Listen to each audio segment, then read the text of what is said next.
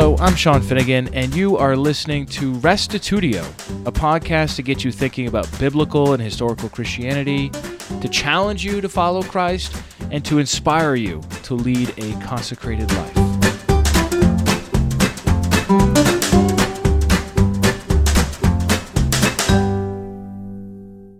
Although later Christianity interpreted the handful of texts that called Jesus God as evidence that he shared the same rank, substance, and age as the Father, a more Hebrew-sensitive reading of these same verses yields more organic fruit.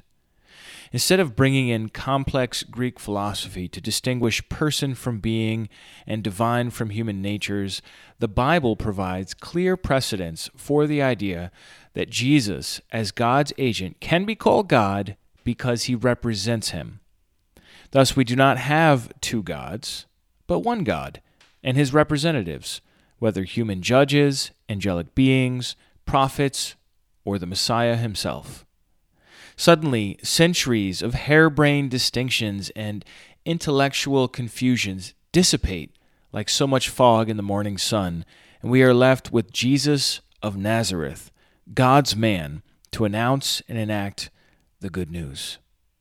This is now part 13 of our theology class, Jesus, God's supreme representative.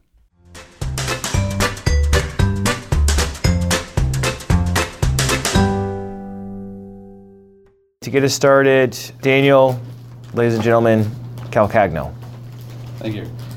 Pastor of Glad Tidings in Fonthill, Canada. We're looking at Isaiah 9:6. This is a passage that is attributed or said to be about the Messiah. Mm-hmm. In context, it's probably about something else in that time, but it's ultimately about the Messiah in prophetic terms. And it is, I'll read it. For a child will be born to us, a son will be given to us, and the government will rest on his shoulders, and his name will be called Wonderful Counselor, Mighty God, Eternal Father, Prince of Peace. So what's the difficulty here? Well, the Messiah is called four different names here, as we see. Wonderful Counselor, 1, Mighty God, 2, Eternal Father, 3, Prince of Peace, 4. So 4 different titles or names. And there's no difficulty with the first and last titles. Nobody has, I don't think anybody has a problem calling the Messiah Wonderful Counselor or Prince of Peace. But for we who are biblical Unitarians, we believe the Father alone is God.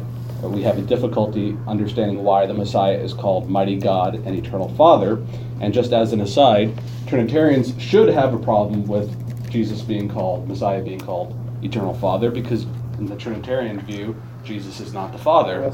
So, unless you're a modalist, exactly. Yeah, this is a modalist proof text. Yeah. So the solution, we all understand the difficulty, like, if Jesus is not literally God, then why is he called Mighty God, and why is he called Eternal Father? Well, the solution is, or one solution that I found, it's not my favorite, but it's an interesting solution, that the first 3 titles are reference to God. By the way, I want to give credit. I used ChristianMonotheism.com years ago to figure this passage out. I'm sure much of this is from some of the stuff you've written, Sean. But this one, I think, I'm not sure if you did or just knew this because I read it, but in a translation of the Hebrew scriptures called the Stone Edition of Tanakh. Yeah. It is an Orthodox Jewish translation of the Hebrew scriptures. They attribute the first 3 titles to God and Prince of Peace to Messiah. So, wonderful, as they translate it, Wonderful Advisor, Mighty God, Eternal Father are all 3 titles for God. I'll just read the translation because a child has been born to us, a son has been given to us, and the dominion will rest on his shoulder. The Wonderful Advisor, Mighty God, Eternal Father, called his name Prince of Peace. So totally different. Yeah. That does solve the problem, but I think it's a bit of a stretch. I don't know the Hebrew well enough to, in terms of how that works. I know each individual title, but not how the grammar works. But so let's just assume that all 4 titles refer to the Messiah, and then we have to figure out what Mighty God and Eternal Father means. So the phrase Mighty God is El Gabor in the Hebrew, and is not Almighty God, it's Mighty God, because Almighty God is a term for God. It's not used, as far as I understand, of anybody but God in the scripture. Shaddai, right? That's El Shaddai. Yeah. Very good. Yeah. So this is not Almighty God, it's El Gibor, which means mighty God. And whoever is being referred to here, the Messiah, and we believe, is called God, right? This is not too much of a stretch because there are other people in the Bible who are called God. Moses was called God, the Davidic king was called God, and the judges of Israel were called God, right? In Exodus and the Psalms. So the term mighty God is, and there's a wonderful quote from the Net Study Bible. I can pull that up. Yeah, I'll just give you the conclusion first, that this is probably a reference to the fact that the Messiah is God's mighty representative, especially in terms of defending Israel in a war type situation. So what it's saying is that he is a wonderful counselor and mighty God in how he will rule and strategize against Israel's enemies. That's what I said. But the Net Study Bible notes that the title Mighty God portrays the king as God's representative on the battlefield, whom God empowers in a supernatural way. They also state, when the king's enemies oppose him on the battlefield, they are, as it were, fighting against God himself. So again, Jesus is mighty God in that he is representing God in defending Israel against her enemies. Another way to translate it, as we'll see in a second, is divine warrior. It's not that he is God, he's representing God, and he's got divine attributes as well. The next term is eternal father, which is the Hebrew word aviad, and the Net Bible states, Isaiah and his audience may have understood the term as royal hyperbole, emphasizing the king's long reign or enduring dynasty. So maybe a better translation, and we'll see this in a second, is father of eternity or father of the eternal age. In other words, Jesus as king, as the king who will be king in the millennium and beyond, or at least the millennium, like he's the one who produces that long reign. He's the producer of the eternal age. In fact, that's why he's then called Prince of Peace. He produces this eternal age, this long age of the kingdom, and he administers peace in that kingdom. Sar Shalom. Yeah, Sar Shalom, that's right. Prince of Peace. So, is anybody familiar with, the Christadelphians wrote, or a Christadelphian wrote the rest of the scriptures. They have a translation by Duncan Heister, and it's the New European Version. And it's a wonderful translation of Isaiah 9:6, and it says, "For to us a child is born, to us a son is given, and the government will be on his shoulders. His name will be called Wonderful Counselor, Divine Warrior, Father of the Eternal Age, and Prince of Peace." And so when you understand what these two terms mean, divine warrior and father of the eternal age, something like that, then there is no more difficulty, because then we just understand that these are all references to what the Messiah will do in conjunction or in connection to the kingdom. The government will rest on his shoulders. Okay. So Jesus is God's mighty divine warrior, who is the father of eternity, who will produce the eternal age, which of course will happen when he returns and establishes God's kingdom. Excellent. Just something to point out here, the JPS, you're probably familiar with, Jewish Publication Society translation. I've got on the screen there. I love this. I love this. They didn't translate the Hebrew. That's awesome. Isn't that so cool?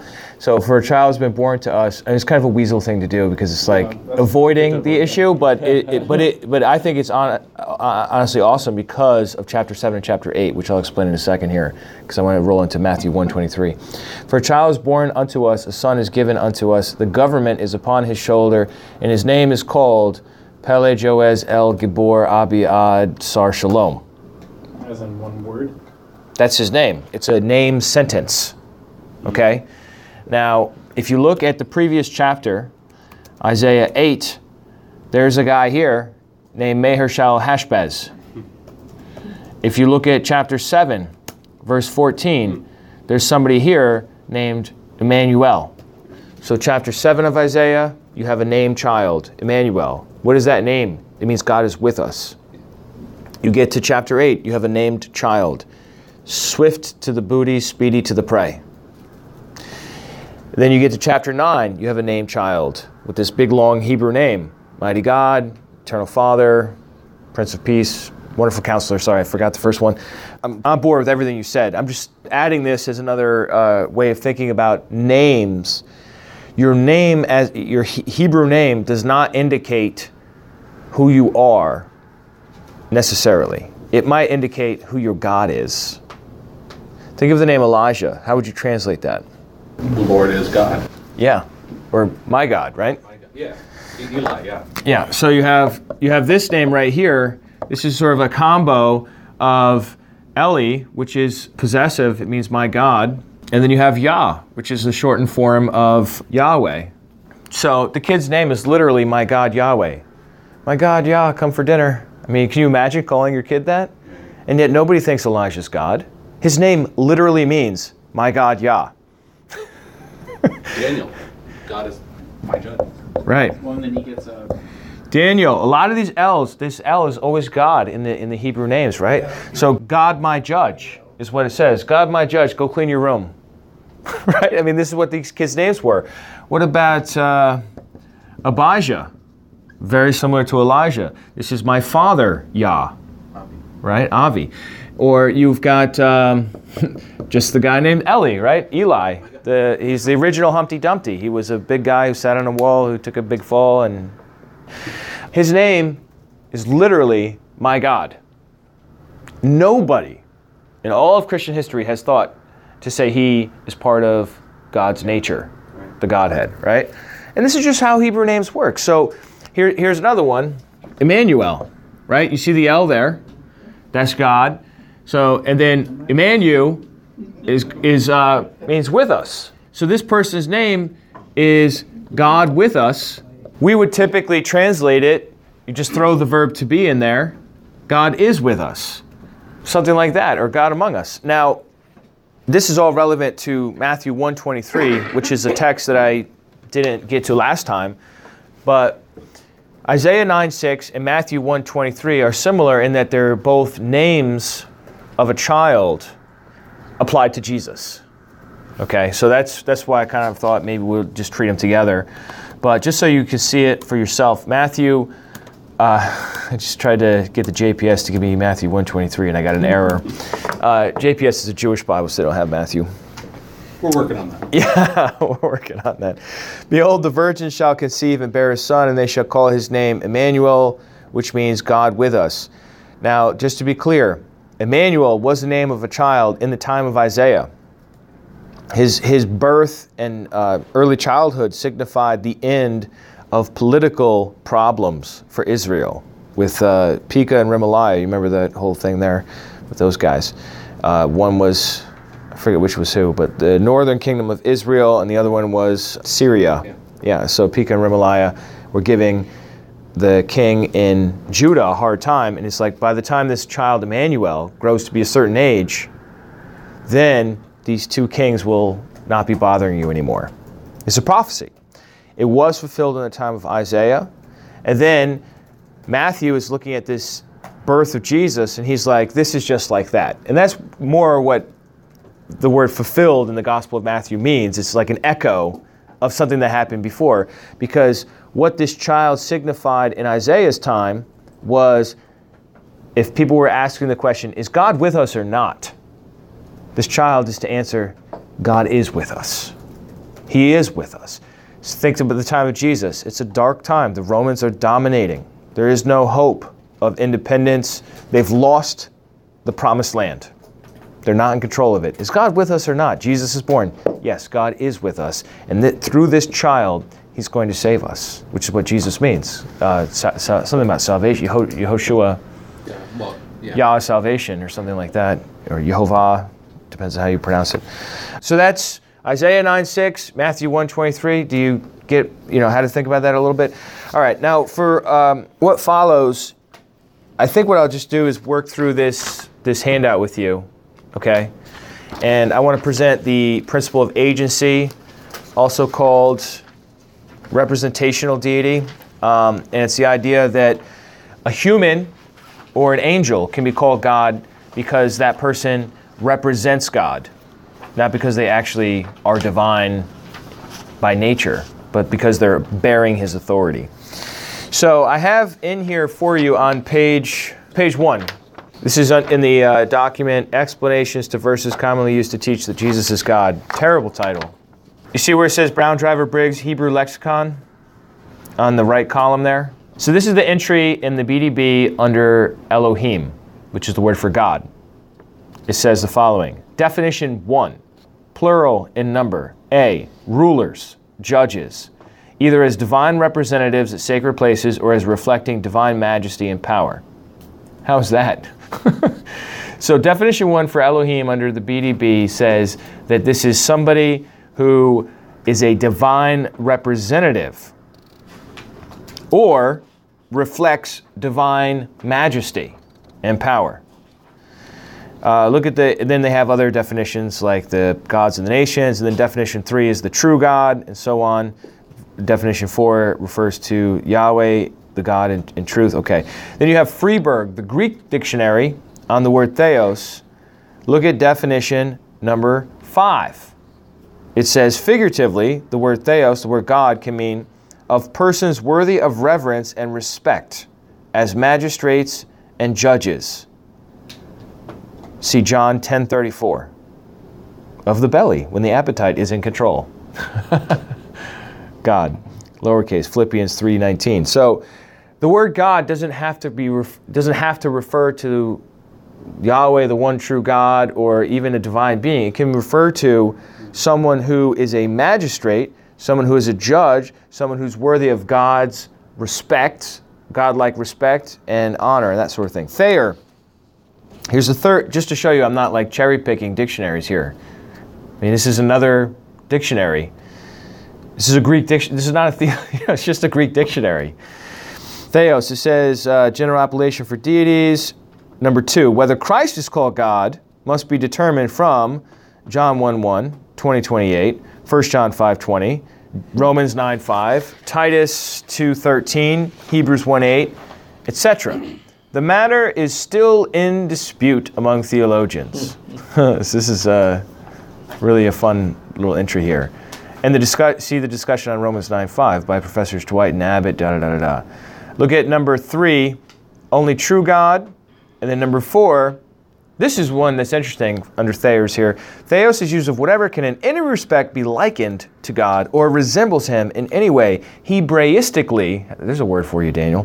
Hebraistically equivalent to God's representative or vicegerent of magistrates and judges. John 10:34, Psalm 82, and so on. Can you look up that word for me, vicegerent? I think it means somebody that represents I've heard the ruler. Vice-regent, but there's two different words.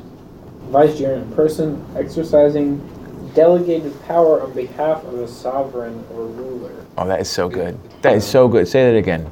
Do it again. A person exercising delegated power on behalf of a sovereign or ruler, regarded as an earthly representative of God or a god, especially the Pope. Well, or Jesus. I mean, Jesus is way better than the Pope. I mean, Jesus, think about it, he's a deputy, he's a representative, he's somebody that's been given the authority on earth to do stuff on God's behalf. It comes from the Latin office and to carry on. Can you read the Latin word? Is it Gerare? Yeah, gerere. Gerere. Oh, okay, gerere. Okay, yep. These lexicons, look at under that definition there on page 2, these lexicons ably demonstrate that there is a legitimate secondary or figurative sense that applies to the word God. Humans are called God in the Bible, but this could mean that the person is not actually a distinct God from Yahweh, the true God, but one who represents him to the people. All right, so look, I have some Old Testament verses for you here. Exodus 4. You can see that God here says to Moses in verse 16, moreover, he shall speak for you to the people, and he will be as a mouth for you, and you will be as God to him. This is God talking to Moses about Aaron. Aaron is going to be his prophet, and Moses is going to be God. God says Moses is God to Aaron. That's not confusing, is it? And then, so what does that mean? That's functional. Moses is telling Aaron what to say. Aaron is acting as the prophet who speaks to Pharaoh, right? So that's how the relationship works. Exodus 7:1, then the Lord, Yahweh, said to Moses, see, I make you God to Pharaoh.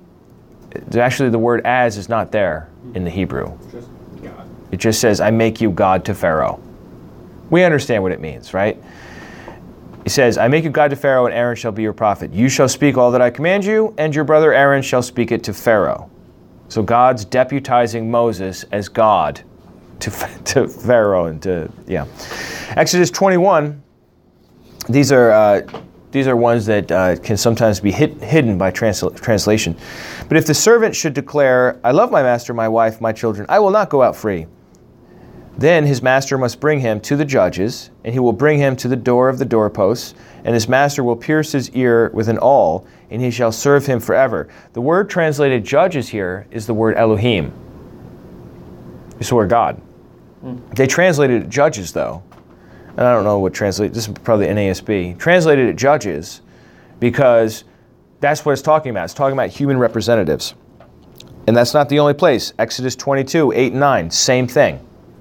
If you look at verse 9 there, for every breach of trust, or verse 8 as well. If the thief is not caught, then the owner of the house shall appear before the judges to determine whether he laid hands on his neighbor's property. Once again, it's the word God. There is another Hebrew word for judges, other than Elohim.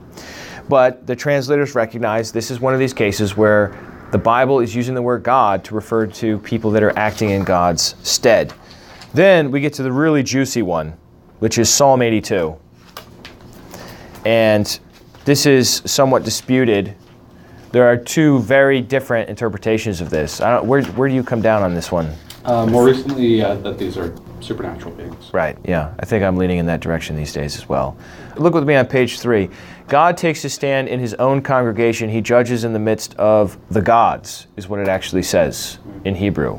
How long will you judge unjustly and show partiality to the wicked? Verse 2. Verse 3. So verse 2 says they're judging, so that's why Jesus brought it up, because I said you are gods, talking about the judges. Whether they're spiritual or not, I think is a side point. Let's take a look at John 10 together. Page 5 in your handout. Your Bible's looking like a Dustin Smith Bible with all those pen marks in it there. You know, there's a cliche saying, a Bible that looks like it's falling apart usually belongs to someone who's not. So can you read for me John 10:31 to 39? The Jews picked up stones again to stone him. Jesus answered them, I show you many good works from the Father. For which of them are you stoning me? The Jews answered him, For a good work we do not stone you, but for blasphemy, and because you, being a man, make yourself out to be God. Jesus answered them, Has it not been written in the law, I said, you are gods? If he called them gods, to whom the word of God came, and the scripture cannot be broken, do you say of him whom the Father sanctified and sent into the world, you are blaspheming, because I said, I am the Son of God? If I do not do the works of my Father, do not believe me. And if I do them, though you do not believe me, believe the works, so that you may know and understand the Father is in me, and I in the Father. Therefore they were seeking again to seize him, and he eluded their grasp. Perhaps it would have been helpful to start with verse 30, but that's the one we looked at last time, where it says, I and the Father are one. Jesus said that, and I made the case that he's saying we're unified in purpose or function. Here, in the very next verse, it says the Jews picked up stones to kill Jesus because they misunderstood him to say, verse 33 at the end, you, being a man, make yourself out to be God. So if we interpret Jesus when he says, I and the Father are one, as him claiming to be God, then we're lumping ourselves in with those who want to murder Jesus. I don't want to be lumped in with those people. But it's interesting. It goes from picking up stones and wanting to kill him to down in verse 37, verse 39. Therefore, they were seeking again to seize him or arrest him, is another translation of that.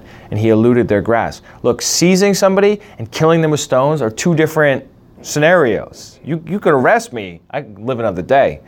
You throw stones at me until I'm dead. That's it. So whatever Jesus said in between verse 31 and verse 39, whatever's in between these two, diffused the situation sufficiently that they no longer were going to kill him, they were just going to seize him or arrest him. All right, so that's my point for saying Jesus is diffusing by explaining what he thinks his relationship is to the God. And it's so interesting, and it's so Johannine. it's the sort of thing you see in the Gospel of John a lot, where Jesus says something, his critics misunderstand him, and they ask a question, and then instead of answering the question, Jesus makes it worse. It's a standard pattern. You see it over and over in the Gospel of John. And Jesus states very clearly in other places why he does this. He says, you don't cast your pearls before swine. And he says, they don't want to know. So he's not going to give it to them. To his disciples, he's going to explain things. But to his critics in public, they're going to go one way, and he's like, you know what? It's even worse than you thought. And push them even further in that direction to confuse them. To show them how absurd they're being in the situation. That's why they spoke in parable. That's right. That's right. And Jesus is not doing that to be difficult in general. He's doing that because he's trying to follow his own teaching, which is you don't cast pearls before swine. These people did not have the spiritual hunger, so he's not going to give them spiritual food. Look at verse 33. Again, we start you making yourself out to be God. Verse 34, Jesus answers them. Jesus could just come back and say, I'm not God. Come on, that's ridiculous. He kind of does that in chapter 5. They're like, oh, you're making yourself equal with God. And he says, the Son can do nothing of his own. Mm-hmm. Right? But in this chapter, he's like, yeah, I am God, and so are you. Didn't you read the law? Right? It's a totally obtuse answer to a obtuse question. Verse 34. I knew what that word meant. You saw Shawshank Redemption? Yeah, I do. That's what I'm saying. Don't be obtuse. Did you call me obtuse? Yeah. What did it mean? Slow to learn, slow to understand. Yeah. Yeah. Okay. Yeah. Got it. Going to the hole for that. Verse 34, we're getting silly again. Jesus answered them, has it not been written in your law, in this case, a general reference to the Old Testament, because this is not actually in Torah, this is in the Psalms, which is the Ketuvim, which is the third division of the Hebrew Bible. Anyhow, verse 34, has it not been written in your law, I said you are gods. Now that's a direct quote from Psalm 82.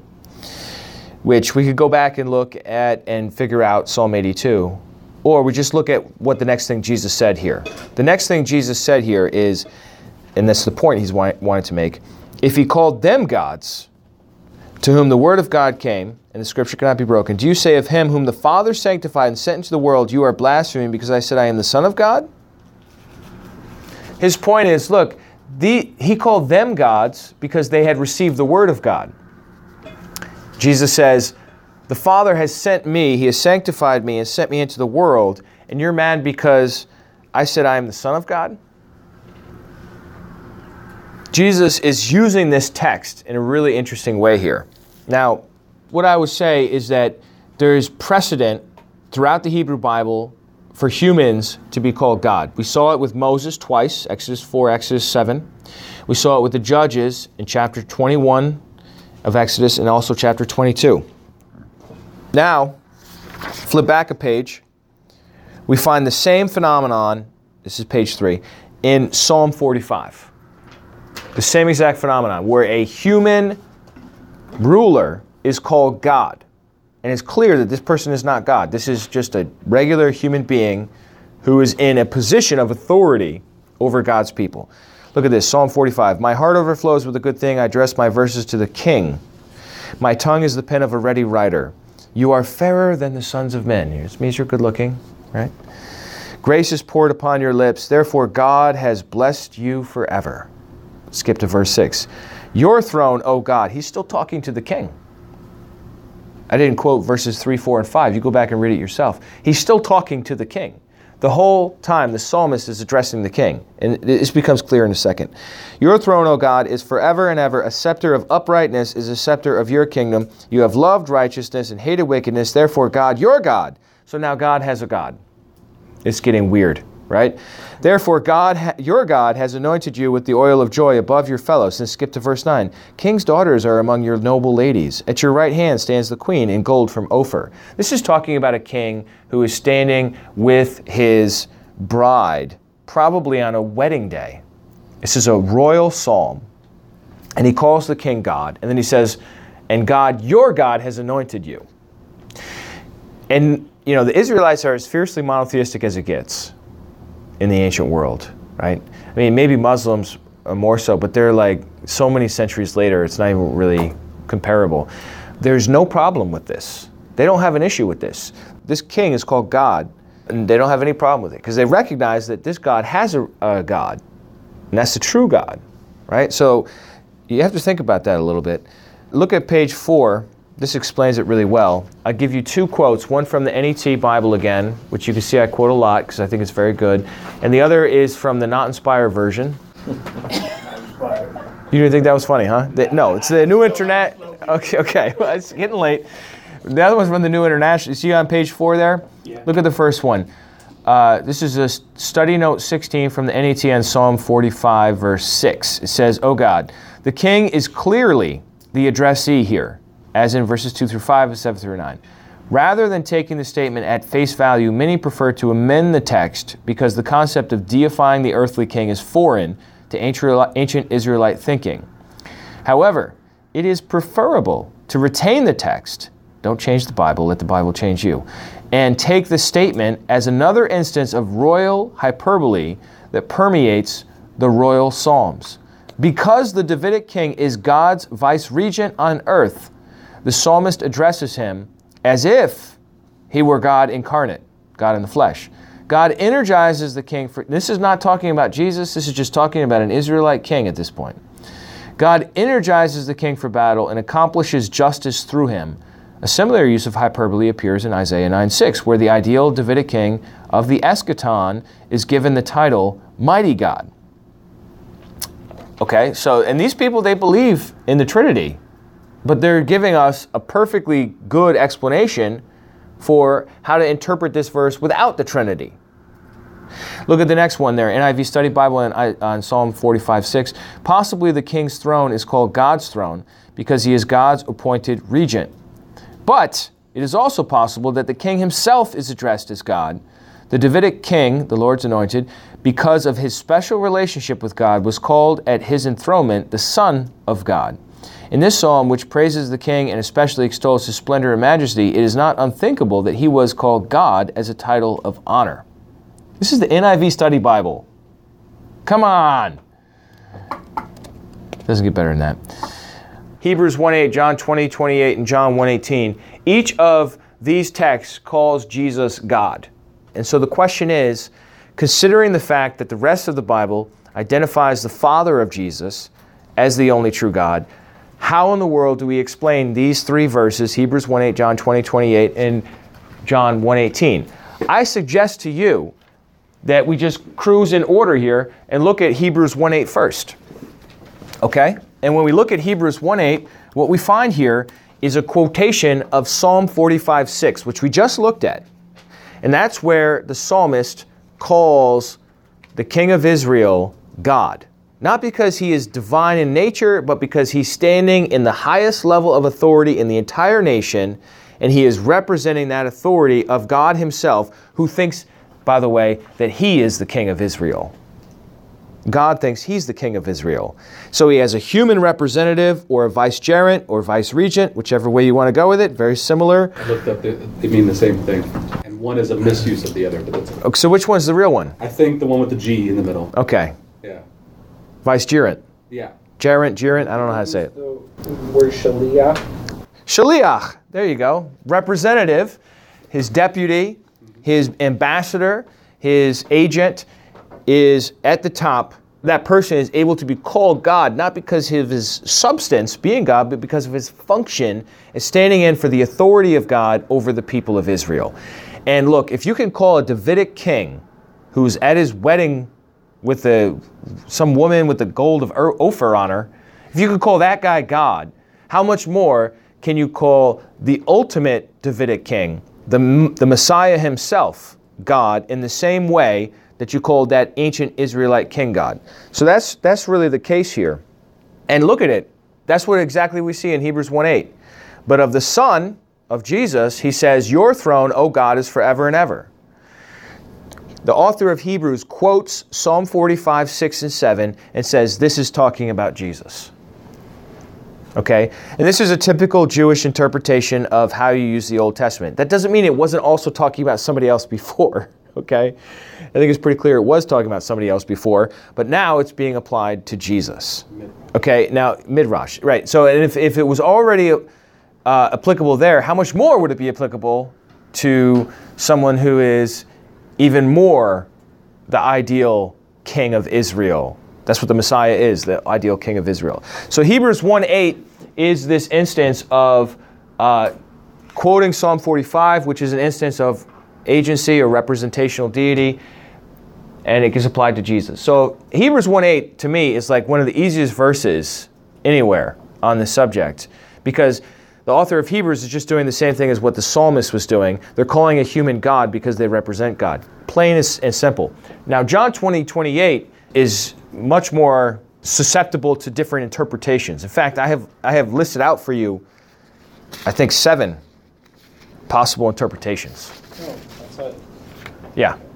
But I'll pull up the verse right now anyhow, so you see it there. John 20, we only have 5 minutes, so sadly, we're limited. But I already made the case, and you have the paper here if you want to read further into it. But John 20:28, Thomas says he sees Jesus resurrected. He says, "My Lord and my God." Here are the options. This starts on page 7. Option number 1, polytheism. Thomas is saying that Jesus is God. He already believes that the Father is God, and he believes in 2 separate gods. Very unlikely. Option number 2, modalism.